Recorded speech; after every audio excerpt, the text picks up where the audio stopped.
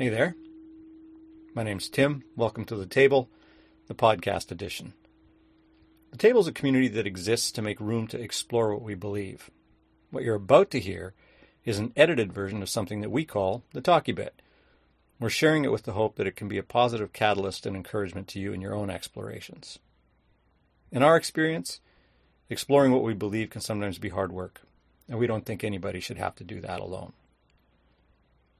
We're able to offer this because of the generous support of donors both within and beyond a local community. If you want to contribute to keeping it going, you can find information about how to do that at thetablewinnipeg.com. Thanks for dropping by. Welcome to the Talkie Bit. William Ury. Some of you will be familiar with Ury because you took a conflict res class at some point in your life. And it's pretty hard to get through conflict res class without bumping into William Ury, one of the founders of the Harvard Project on Negotiation, among other things, a very established academic and big thinker about conflict resolution in particular. Anyway, he is by academic training an anthropologist and comes from that perspective. But, I mean, getting to peace, getting to yes, getting past no to yes. I think his most recent book, 2012, I believe, is a book. I might not get the title right, but it's about getting to yes with yourself.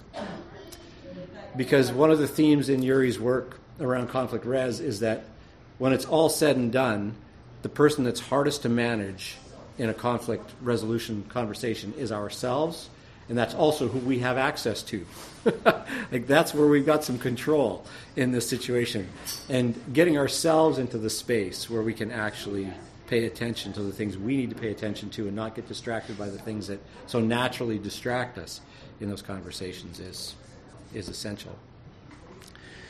So, I'm going to start with a quote from the author's note at the beginning of Getting to Peace, the subtitle of which is Transforming Conflict at Home, at Work, and in the World. And we're not talking about conflict in particular, but in many ways, what we're going to be working through this morning is about peace. Not in terms of a formal process for getting there, but in terms of how we reference history when it comes to how we might get there. That'll make better sense as we go, I hope.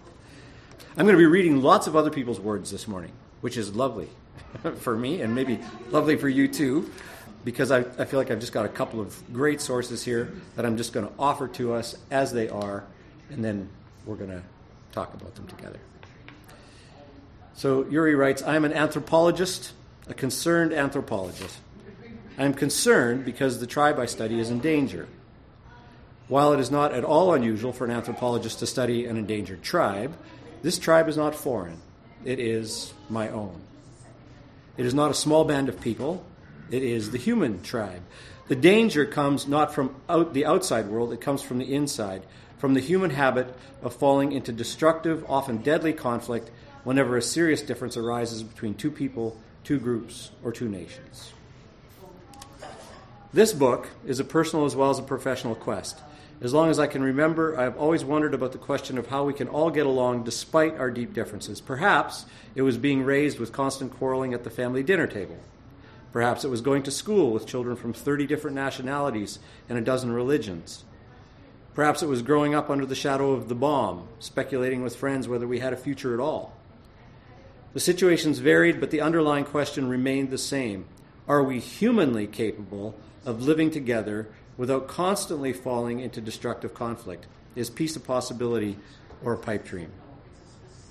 And then at the end of that author's note, he says this: the problem we face goes beyond individual transactions and beyond dealing with difficult people.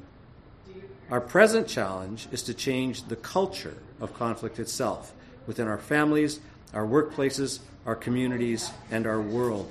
It is to create a culture where even the most serious disputes are handled on the basis not of force and coercion, but of mutual interest and coexistence.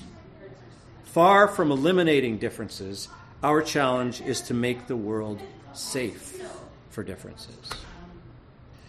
Pretty hard to argue with that unless you actually believe fundamentally at the core of your being that might is right and there's only one winner and everybody else is a loser, in which case the approach to conflict becomes very clear-cut, bloody and perhaps fruitless, but very clear-cut, right? So with that in mind, what I want to do is read us the rest of that Octavia Butler essay that I read the intro to a couple of weeks ago, which turns out to be a substantial reflection on learning from the past. So I'm just going to read this to you as she's written it, and then I'll come back with some questions. So listen for the bits that feel like they stick for you. At the end, I'll start with the bits that stuck for me, and we'll get to, in our conversation, what resonated for you, okay? So as you may recall, if you were here, you may not, and maybe you know Octavia Butler as an author, best known for her work as in science fiction or sort of near-future fiction, in particular for some novels that deal with the devolution of American culture and society. And her general time frame, as she's talked about it as an author for that stuff, is like 30 or 40 years in the future. But she talks about sort of the futility of trying to know when things are going to happen in this as well. Writing novels about the future, she says, doesn't give me any special ability to foretell the future, but it does encourage me to use our past and present behaviors as guides to the kind of world we seem to be creating. The past, for example, is filled with repeating cycles of strength and weakness, wisdom and stupidity, empire and ashes. To study history is to study humanity. And to try to foretell the future without studying history is like trying to learn to read without bothering to learn the alphabet. When I was preparing to write Parable of the Talents, I needed to think about how a country might slide into fascism, something that America does in the Talents. And maybe it's all obvious, but it's important in hearing her well in this to remember that she is writing as an African-American person and from that cultural perspective. So, she says, I reread The Rise and Fall of the Third Reich. Just that sentence. I reread The Rise and Fall of the Third Reich? Who does that? And other books on Nazi Germany. I was less interested in the fighting of World War II than in the pre-war story of how Germany changed as it suffered social and economic problems, as Hitler and others bludgeoned and seduced, as the Germans responded to the bludgeoning and the seduction and to their own history, and as Hitler used that history to manipulate them. I wanted to understand the lies that people have to tell themselves when they either quietly or joyfully watch their neighbors mined, spirited away, killed. Different versions of this horror have happened again and again in history. They're still happening in places like Rwanda, Bosnia, Kosovo, and East Timor. If she was writing this today, of course, I'm sure she would include the Middle East. Wherever one group of people permits its leaders to convince them that for their own protection, for the safety of their families and the security of their country, they must get their enemies, those alien others who until now were their neighbors. It's easy enough to spot this horror when it happens elsewhere in the world or elsewhere in time, but if we are to spot it here at home, to spot it before it can grow and do its worst, we must pay more attention to history. This came home to me a few years ago when I lived across the street from a 15-year-old girl whose grandfather asked me to help her with her homework. The girl was doing a report on a man who had fled Europe during the 1930s because of some people called, she hesitated and then pronounced a word that was clearly unfamiliar to her, the Nazis? And it took me a moment to realize that she meant the Nazis and that she knew absolutely nothing about them. We forget history at our peril. And I'm going to read you her subtitles for these sections because they're sort of the benchmark for each one. So this little chunk is called Respect the Law of Consequences. And these are sort of her guidelines, her big themes in how we should pay attention as we think our way into what might happen. Just recently I complained to my doctor that the medicine he prescribed had a very annoying side effect. I can give you something to counteract that, my doctor said. A medicine to counteract the effects of another medicine, I asked. He nodded. It will be more comfortable for you. I began to backpedal. I hate to take medicine. The problem isn't that bad, I said. I can deal with it. You don't have to worry, my doctor said. The second medication works, and there are no side effects. That stopped me. It made me absolutely certain that I didn't want the second medicine. I realized that I didn't believe there were any medications that had no side effects. In fact, I don't believe we can do anything at all without side effects, also known as unintended consequences. Those consequences may be beneficial or harmful. They may be too slight to matter, or they may be worth the risk because the potential benefits are great, but the consequences are always there. In the parable of the sower, my character put it this way, quote, all that you touch, you change. All that you change, changes you. The only lasting truth is change. God is change. That is, by the way, sort of the pivotal truth of the religion that gets founded over the course of the parable of the sower, quite consciously. It's fascinating. Anyway, so that's respect the law of consequences. Second section is called Be Aware of Your Perspective. How many combinations of unintended consequences and human reactions to them does it take to detour us into a future that seems to defy any obvious trend? Not many. That's why predicting the future accurately is so difficult. Some of the most mistaken predictions I've seen are of the straight line variety. That's the kind that ignores the inevitability of unintended consequences, ignores our often less than logical reactions to them, and simply says, in the future, we will have more and more of whatever's holding our attention right now. If we're in a period of prosperity, then in the future, prosperity it will be. If we're in a period of recession, we're doomed to even greater distress. Of course, predicting an impossible state of permanent prosperity may well be an act of fear and superstitious hope, rather than an act of unimaginative straight-line thinking. And predicting doom in difficult times may have more to do with the sorrow and depression of the moment than with any real insight into future possibilities. Superstition, depression, and fear play major roles in our efforts at prediction. It's also true that where we stand determines what we're able to see. Where I stood when I began to pay attention to space travel certainly influenced what I saw. I followed the space race of the late 1950s and the 1960s, not because it was a race, but because it was taking us away from the Earth, away from home, away to investigate the mysteries of the universe, and I thought, to find new homes for humanity out there. This appealed to me, at least in part, because I was in my teens and beginning to think of leaving my mother's house and investigating the mysteries of my own adulthood. Apollo 11 reached the moon in July 1969. I had already left home by then, and I believed I was watching humanity leave home.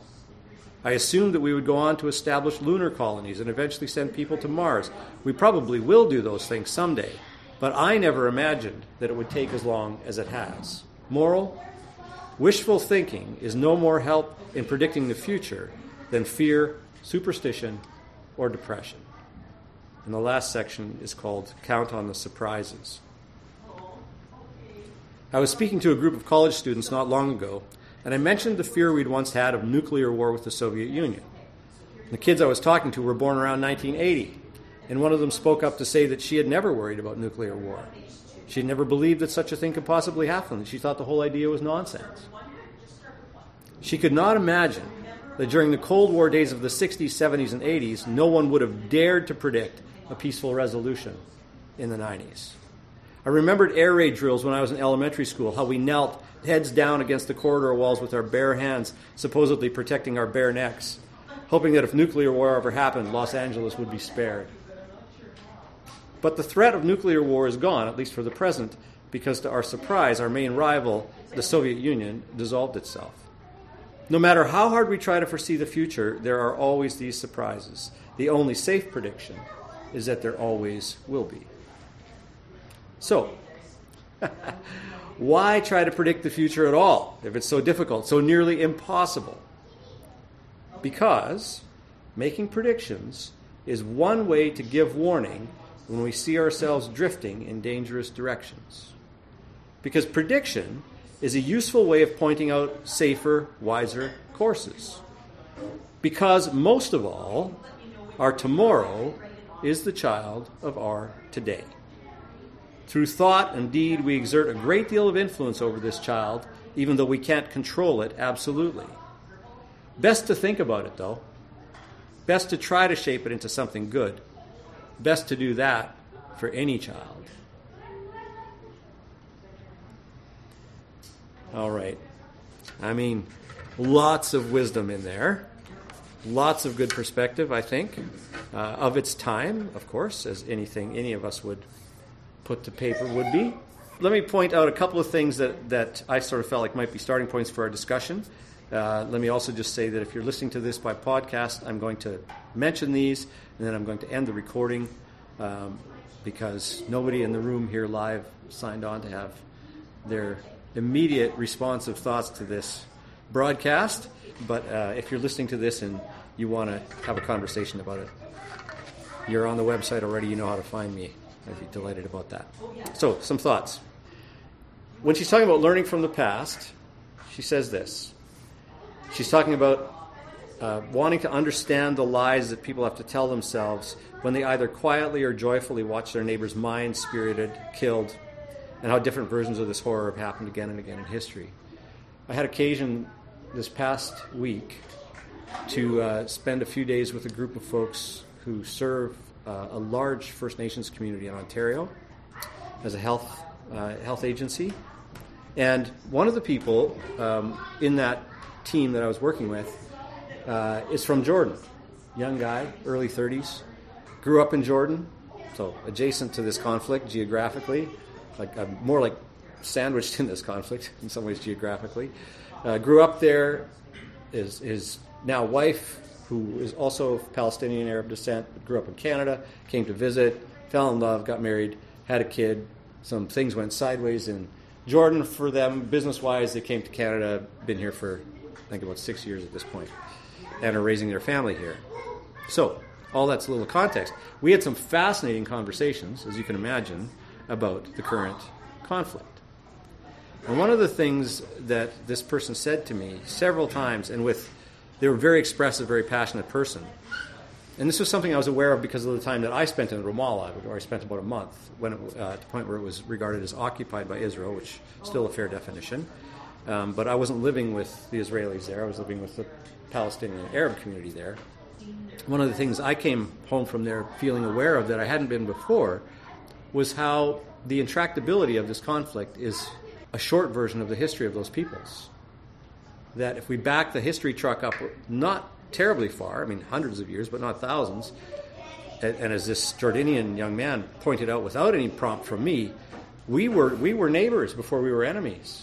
We married one another, Jews, Christian, Arab, right? Like this was a very blended working together in this part of the world culture long before it was one of enmity and division, and arguably more substantially in terms of its duration.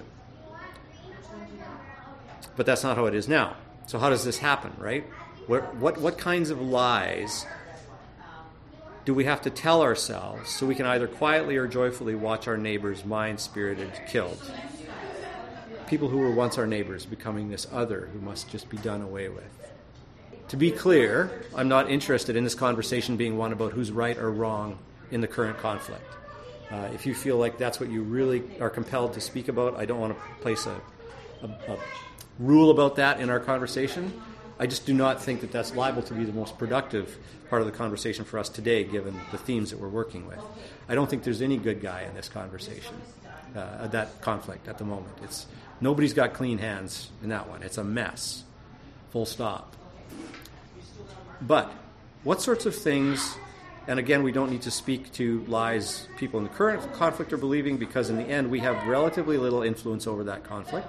I mean, if you know something I don't about your influence there, I'd be curious to have that conversation. But I think most of us feel a bit helpless about it. We can mourn. We can pray if we're a prayer. We can try to have fruitful conversations with people whose vantage points are different than ours, to inform ourselves and to be neighbors, even though there are things that might divide us here, and so on. But I feel like what I want to explore around that part of what Butler has reminded us of this morning is this question: what sorts of lies? What sorts of lies do we need to believe to get to that place?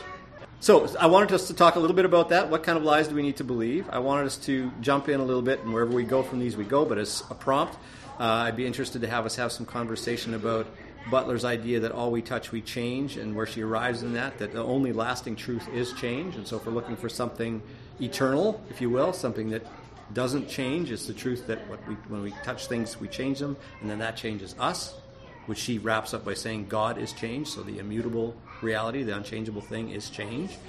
So that idea. And I wanted to touch base in our conversation a little bit, if we have time, on this idea that wishful thinking is no more help in predicting the future than fear, superstition, or depression, and in particular to reflect a little bit on what some of our fears or superstitions, or even the things that make us deeply sad or depressed might be, that we then turn into wishful thinking in an attempt to sort of ameliorate the challenge of being in those kind of spaces. Now, if you're joining us online, I'm going to do what I said I was going to do. I'm going to turn this into a discussion on this end. So, thanks. Bye for now.